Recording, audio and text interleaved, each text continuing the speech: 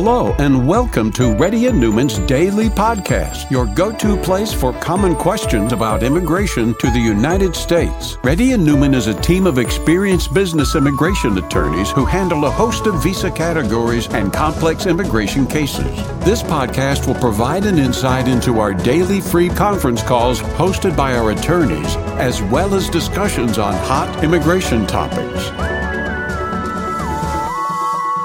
Please note that information provided is not to be construed as legal advice for your specific situation and does not constitute an engagement with Reddy and Newman PC or establish an attorney-client relationship. For specific advice on your situation, please contact an attorney. Here's your host.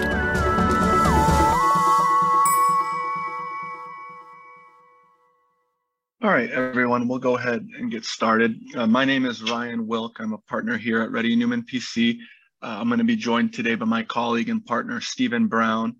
So we'll go ahead and get things opened up. Leo, if you want to give it to the first caller. Sure. Vinod? Can you hear me? Yes, sir. Okay, so thanks, Ryan. So this is like a typical issue with all the IT companies. So I work for a major company called, say, ABC Group. When in 2013, when my labor I-140 all were filed under ABC Bank, 4 years ago, they decided to change all the IT people as ABC Technologies, but it's still in the same umbrella of ABC Group, but tax ID changed. So all my GC processing is done under ABC Bank, but my recent H1 is ABC Technologies. Will it be a problem if I get my green card through ABC Bank, but my payroll continue to be under ABC Technologies after I get green card? Yeah.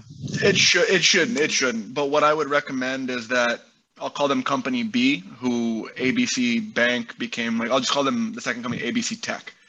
Yeah. Because their FEIN changed, I would recommend that they get a new I-140 done. And so that would be a new perm and a new I-140. Or what they could do, there's sort of two ways. One is what's called a successorship and interest, where they file an amended I-140, and they don't need a perm for that. And so as long as they can show the government that Company A is really the same as Company B, that Company B took over kind of all the liabilities of Company A, the government won't have a problem with you doing this. It really just brings the I-140 from Company A's house under Company B's house. Yeah. Another way that it could be done, and this would kind of be the attorney needing to look into the company to see if option A needs to be done or if option B is new perm, new I-140, you keep the priority date. That's no problems at all. But I would want to dig into the company to see, what was done, what arrangement they did, because that's going to dictate whether you just need to do an amended I-140 or if you do need to get a new perm. I would say gut feeling, you can probably just do an amended I-140. But like I said, I would need to really look at the file, really look at the company to see what needs to be done there. But I would say 75% likely, maybe even 85%. It's just an amended I-140. But to get back to your initial question, will it be a problem that, GC was started under Company A's umbrella and now you've been working under Company B's umbrella? That has no bearing at all. You should be fine. And say if company agrees to proceed with GC processing under Company A and I get green card, the attorney says that it will cause a problem during citizenship if I never worked for Company A after green card is approved. I wouldn't agree. I wouldn't agree with the citizenship part. The door that we're needing to walk through is the 485. Once the 485 is approved, who the company was, or if you ever even worked with them, it's out the window at the citizenship stage. Okay, thanks, Ryan. Of course. Thank you so much. We'll take the next call, Leo. Of course.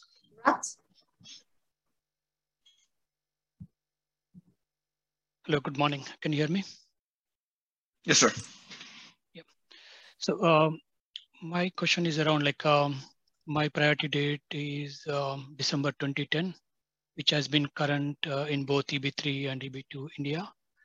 And I have EB2 140 approved from my prior employer. Now I joined a new company like 3.5 years ago, and they did my A485 filing in December 2020 as a concurrent.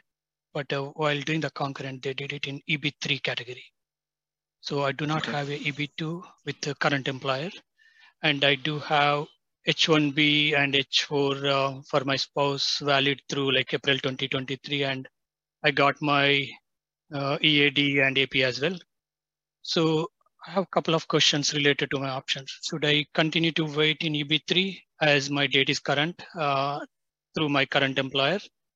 Or should I pursue any option of like interfile to EB2 from prior employer, or anything they need to do like a new 485? Okay. And if so, what are all the complications, or like when should I be, if I have to join the prior employer, when should I be joining? Those kind of things. Okay. So if you just sat in the EB3 line, I mean, your priority date's current, and I would be pretty shocked if it retrogresses. And so if you're sitting in the EB3 line, you're in a good spot. Now, kind of the question I think you're thinking of is, how can I speed things up? How can I get this green card approval faster? If you're sitting in the EB3 line, it's going to take time. That's just the nature of the beast. And so if you want to speed things up, it is going to get into the EB2 line. And so you kind of have maybe 2.5 options to get into the EB2 line. Option one is with your current employer. And you said that they did their I-140 as EB3. If they can take that same perm and file for an EB2 I-140, you can interfile onto that your current employer's I-140. So it will get you from the EB3 line to the EB2 line. So that's option one. Option two is you can go back to the first company, the company that got you the first I-140 back in 2010 or maybe 2011.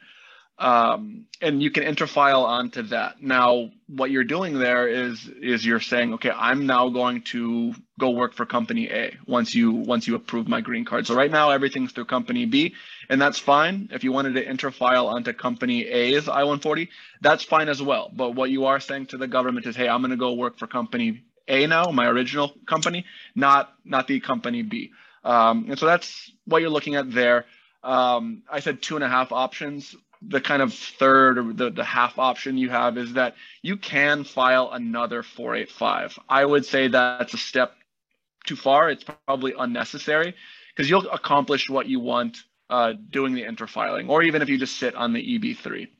Now, if you wanted to file another 485, the only issue I would say is, are you still in status? And I assume that you are, because you said some things about the H4 and all that. So if you're still holding H1B status, nothing is going to prevent you from filing another 485. You don't need to be working with the company that's going to be filing the 485 for you.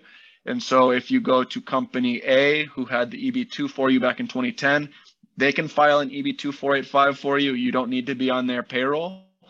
What you're saying to the government is, once you approve my green card, I'm going to go work for them. And so that's kind of one option. The other option, I guess this is 4, is that you can have your current company, the one who did the EB3 485 for you, have them do a concurrent EB2 485 for you as well. So you can have multiple pending 485s. That's not a problem at all. And so you do have a few different options in front of you. Interfilings are going to be cheaper. Really, you don't need an attorney to do them. There's no filing fee to the government for them. The government's given some instructions where they would want you to do the interfiling if it's available for you, especially for a situation like yours where you're maybe stuck in the EB3 line. If you do an interfiling, it's probably going to get you your green card a good bit sooner than if you just waited. Other side of the coin, if you want to file a 485, a new 485, there's the attorney's fees, there's the filing fees. But that's really the end of it. So it is more expensive, but for me, going the second route, having 2 485s going, it's like having multiple lottery tickets. If you only have 1 lottery ticket, the probability is 1. If you have 2 lottery tickets, the probability increases. So that's just our view. The EB3 is probably not going to be approved before the EB2. And so if you do have 2 out there, it's probably going to be the EB2 that's approved anyways. So that tells us, okay, let's think of 2 options. Either 1, we do the interfiling, and that's your choice on what company you want to do it with, or option 2, file another 485. And that's going to be a EB2 485. So legally, you're not running into any positives or negatives. It really comes down to just the practical reality of processing times.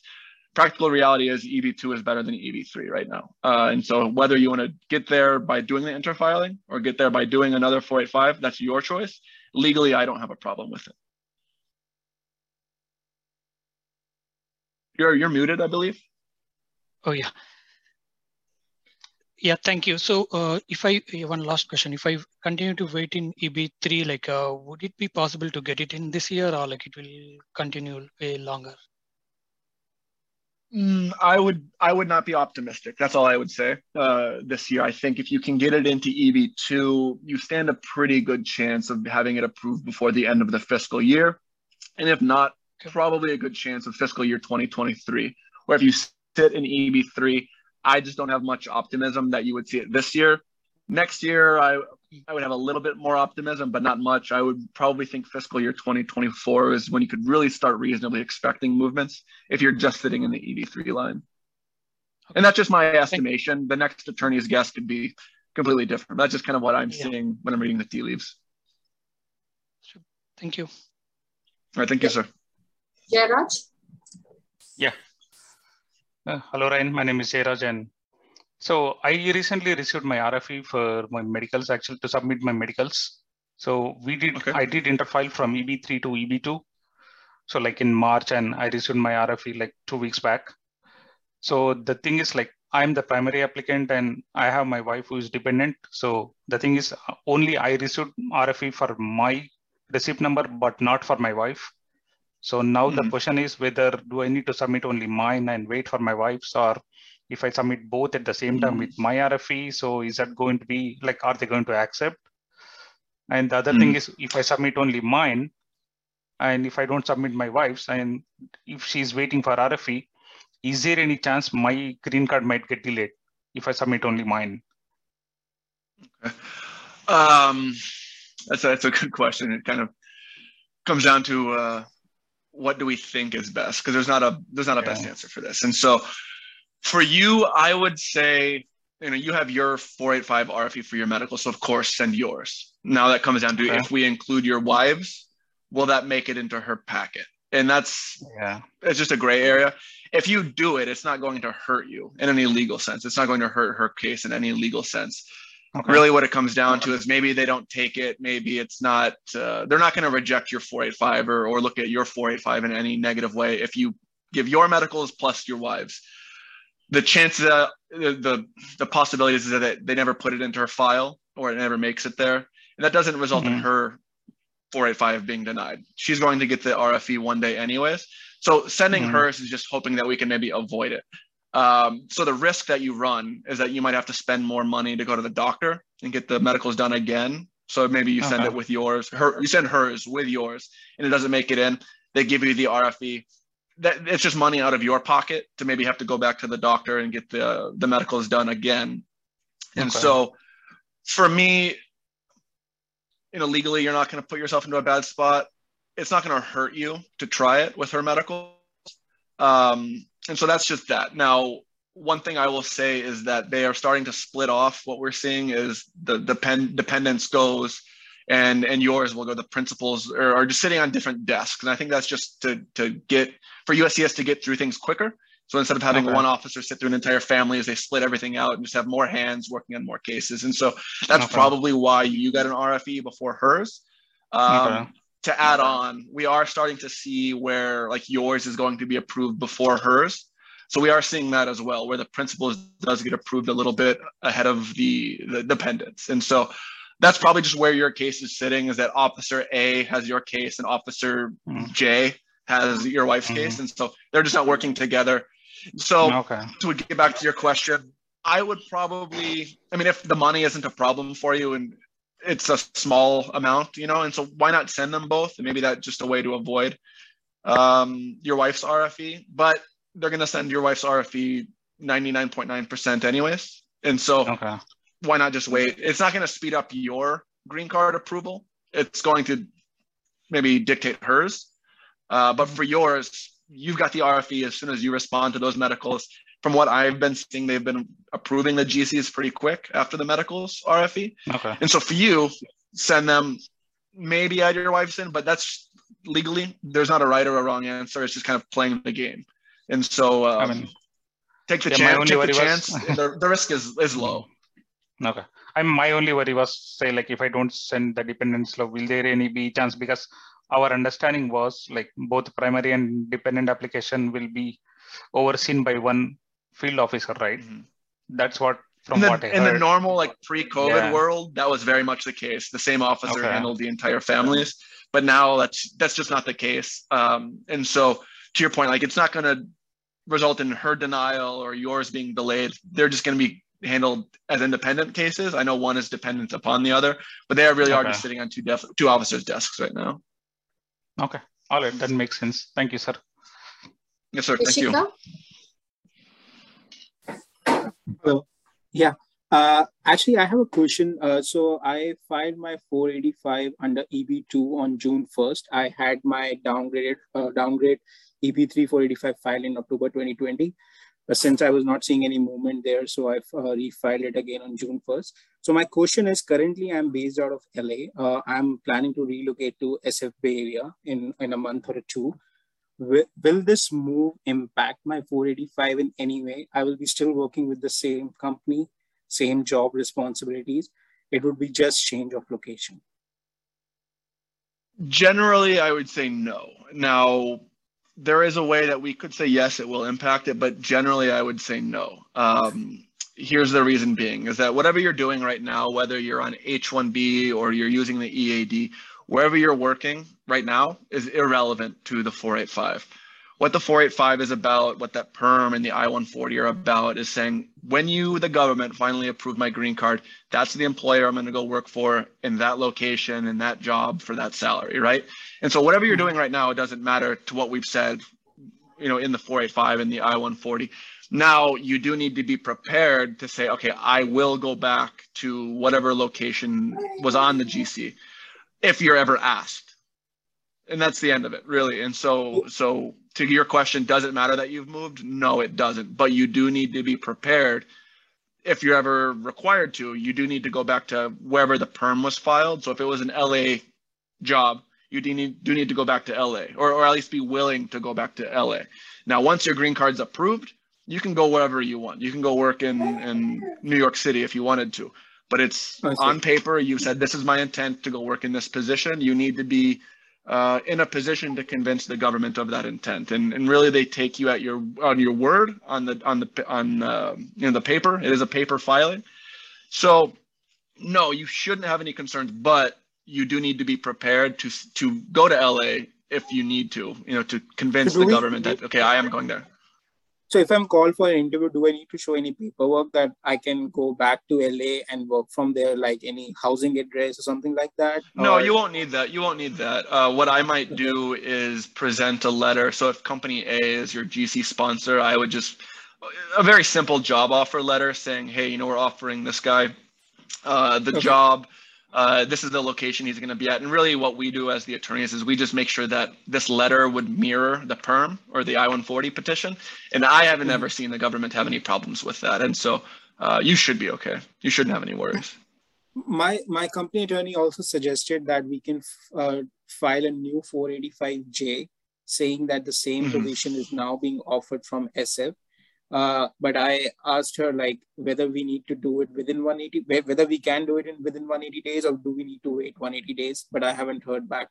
If it's coming from the same company who did the PERM, I would not put forward the supplement J to say that we're moving the job locations. If you go to a new company, that's fine with me. But if it's with the same company, my view is that you need to stay in the location of the PERM. Okay. And if I plan to move, I just need to file H-1B amendment and AR-11 to update my address, and that should be sufficient. And if I'm called for an interview, I can tell them that, I will be going back to LA and work from there for maybe 6 months or like that. Yeah. Okay. Thank you. Yeah. Of course. Ishwar? Hi, Ryan.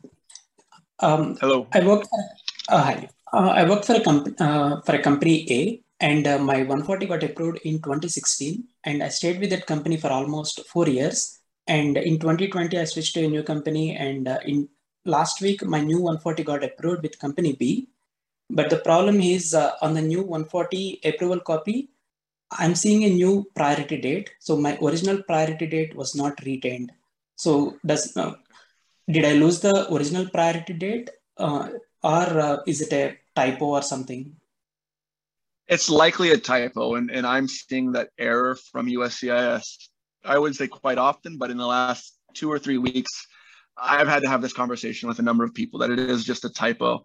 And so first thing that I would do as the attorney is look at Company B's I-140 and make sure that they included a copy of Company A's approval.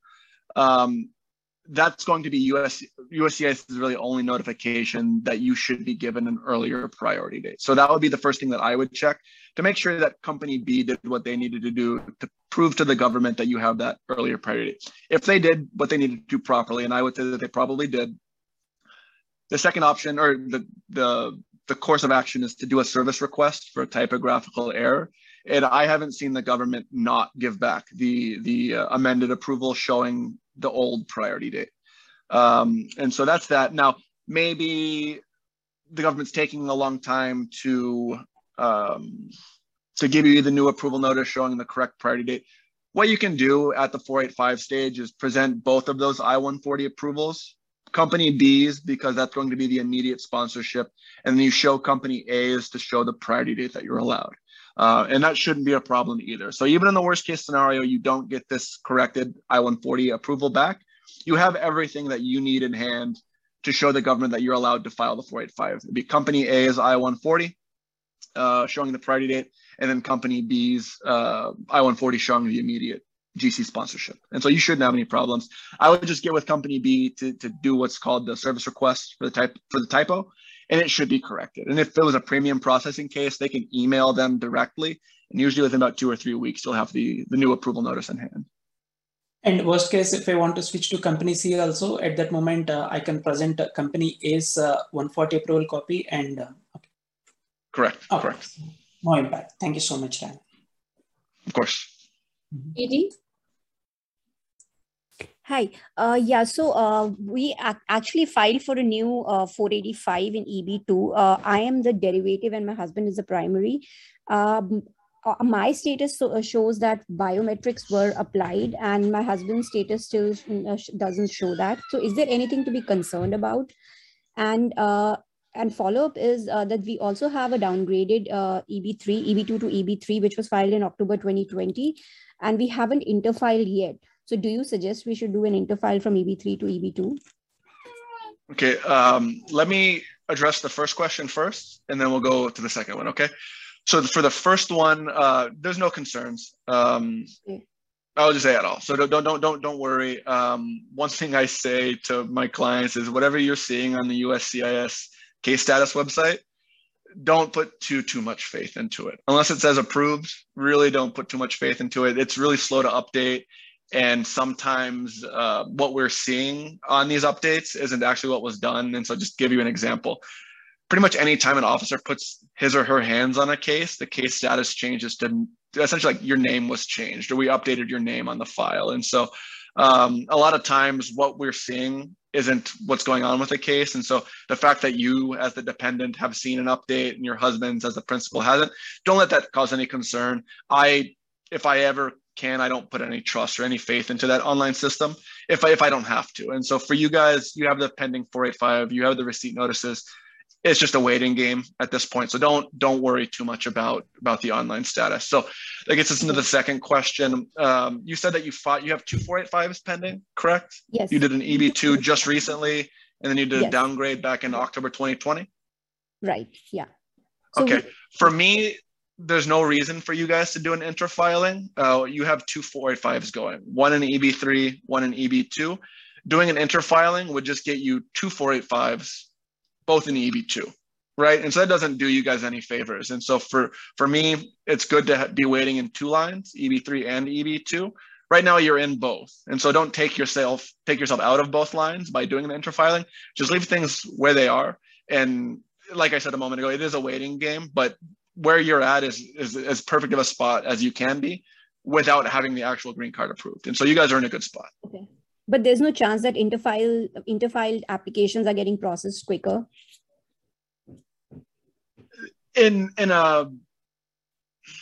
Yes, they are. But for your situation, it wouldn't make sense. Like if you only had the EB3 485 and you could interfile, then I would say absolutely do it. Get yourself into the EB2 line. But you're already standing in the EB2 line anyways. And so doing the interfiling doesn't do anything for you guys. Okay. All right. Thank you so much. Of course. Well,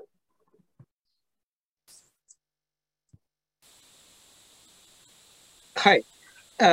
So I have a question which I think probably the previous caller had asked. I had a 485 filed in October 2020, and then I refiled on 1st of April, and nothing has happened. Just my file moved to NBC. Both my cases are in NBC now.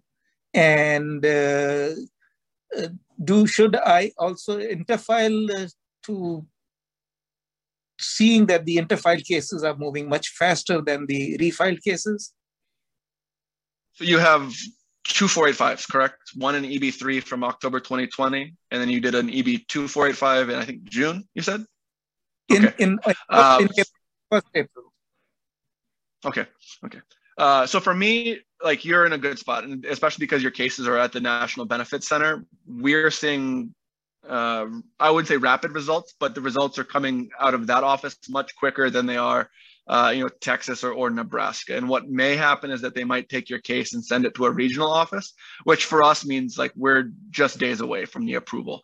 Maybe they're going to send an RFE for medicals or something like that, but it's not a big deal. So for you, being in the National Benefits Center, that's a good deal. Where you're at now. To get to the question of do we want to do an interfiling? An interfiling doesn't make any sense for your case because you're in both lines already. You have an EB2 case, and so doing an interfiling on that EB3 case, for me, it doesn't do anything for you. Now, can you do it? Yes, but will you see any benefit? For me, I would say no. Okay, because I did send the medicals again in April this year, so my medicals are there, and my biometrics have been reapplied to E3. It's just that, I don't see any movement for past 3 months. And that's, normal, so to speak, not seeing that movement. But in terms of case strategy and having, interfilings and multiple 485s, EB2s versus EB3s, like you're in, I would say, the best position that you can be, having 2 of them filed, both of them pending, both of them in the same service center. And so for me, doing an interfiling doesn't do anything beneficial. For me, it would actually give you 2 EB2 485s rather than standing in 2 lines, EB2 and EB3. My view is that standing in 2 lines, we're going to get to the front of it. One of those 2 lines, we're going to get to the front of first. Okay. So whether it's an EB2 or an EB3, for me, it doesn't matter. For you as an individual, it should matter because all the result is it's the green card. And so if we're going to cut ourselves from 2 lines instead of one into one, so if you do an interfiling, it's going to take both of your cases into one queue. No, I would say the EB2 is going to get approved anyways before the EB3, but you're moving you're closing doors for yourself, so to speak. And so I would say just leave both cases open, and maybe the EB3 does get approved, but for me, it doesn't gain you any benefits by doing an interfiling. Sounds good. Thank you so much. All right, Iqbal. Yes, sir. We'll do one more question. Hello. Hey, Ryan. Can you hear me? Yes, sir. Yeah. So I have downgraded my EB3 application in December 2020, and my 485 got approved in this April, and I got my GC. And I traveled, I'm currently in India right now. I traveled on my GC to India. And at the same time, in Feb 2022, I filed a new 485 application in EB2 since my date was not current in EB3 at the time. So whatever green card I received in EB3 category, it shows as E26. That means I got an EB2 visa, right? Number. Mm-hmm. So, and just last week, my EAD and AP in EB2, which I filed newly, got approved. And just yesterday, my 485 also got approved in EB2. So what shall I do right now? Like, shall I ask USCIS to cancel one of my GC? So when you filed your second 485, it was after your first 485 was approved? No. Or what was pending? No. Okay, I see. I filed my new 485 application in EB2 in Feb 2022, but my GC in EB3 got approved in April 1st. So okay, I see. Yeah, I would say you don't need to do anything. Okay. Just leave it be. If anything, the government might send you correspondence saying we're going to administratively close one of your GCs, which isn't a problem. That's very normal. That's what happens. And so for you, I would just say, relax. You don't need to do anything. If anything, the government might send you a letter saying, hey, we're going to close one of the cases, but it doesn't have any impact on you at all. So even though if I want to cancel, can I come back to US and then do all this stuff if I want to do it in case? If you wanted to, yeah, I would say there's no need though. Okay. Thank you. Yeah. So I don't have any issues. Right? Having two GCs will not cause any issues when I'm entering to US. No, it won't. Okay, thank you. Thanks. Of course. All right, everyone. We'll go ahead and end it here today, but we'll be holding the same call again tomorrow, I believe at 4:30 Central Time. Thank you, everybody.